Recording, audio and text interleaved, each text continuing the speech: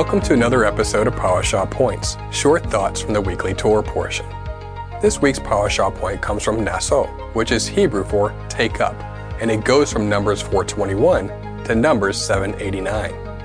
This Torah portion addresses the duties of the priests, purification of the camp, laws of restitution, laws concerning the wife who is accused of adultery, laws for Nazirites, and the priestly blessing. There's a lot we can talk about in this Torah portion. Today, we're going to talk about the blessing of hope. Our parashah this week contains the famous Aaronic benediction, or priestly blessing, or Birkat Kohanim in Hebrew. This is a powerful blessing in the Torah, dictated word for word by God Himself, for which the priests were to bless God's people. Here's how it goes. Numbers chapter 6. Yahweh bless you and keep you. Yahweh make His face to shine upon you and be gracious to you. Yahweh lift up His countenance upon you and give you peace. This blessing gives us a glimpse of God's heart toward His people. He smiles upon His people and desires to bless and protect them. When the passage says, "The Lord bless you and keep you," this recalls the many promised blessings that come with obedience that are listed in the Torah, specifically in Leviticus 26 and Deuteronomy 28. These blessings include God sending rain upon the land and Israel having wealth and food.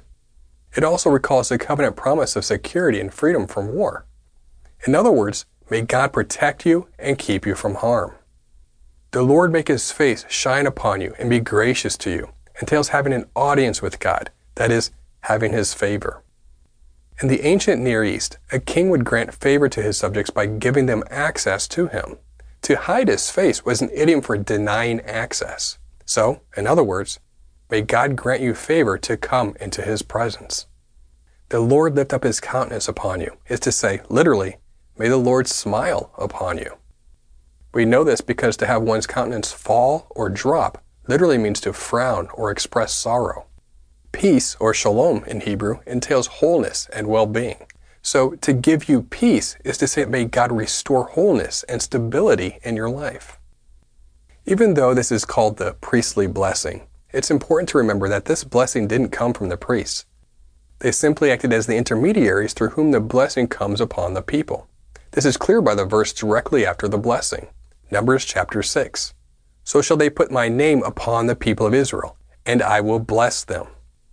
Again, this blessing reveals the heart of God toward His people, His desire to bless us, to give us security, to provide for us, and to bring wholeness and stability to our lives. But if this blessing is a revelation of God's heart toward us, why don't we, as God's children, consistently experience these blessings? Many times in life, we are simply not in a state of blessing, security, and wholeness, but the exact opposite. This is the nature of our fallen world. As Solomon wrote in Ecclesiastes, time and chance happen to all. No matter how many commandments we keep and how great our theology is, we are not guaranteed consistent blessing and happiness in this life. That's the message of Ecclesiastes, which is why Solomon's conclusion is to focus not on what we can strive to gain in this world, but what we gain in the world to come if we remain faithful to God. So more than anything else, this priestly blessing is pointing us to the world to come in which we will have true and lasting peace and prosperity for all eternity.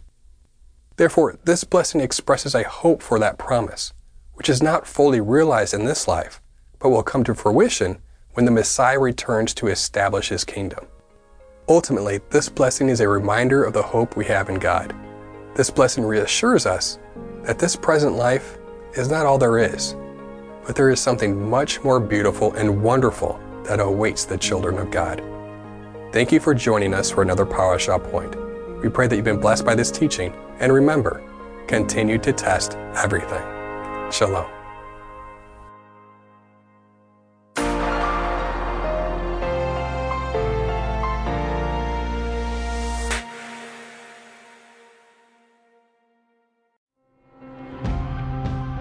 It is because of you, our generous supporters, who make it possible to offer these high-quality teachings completely free of charge.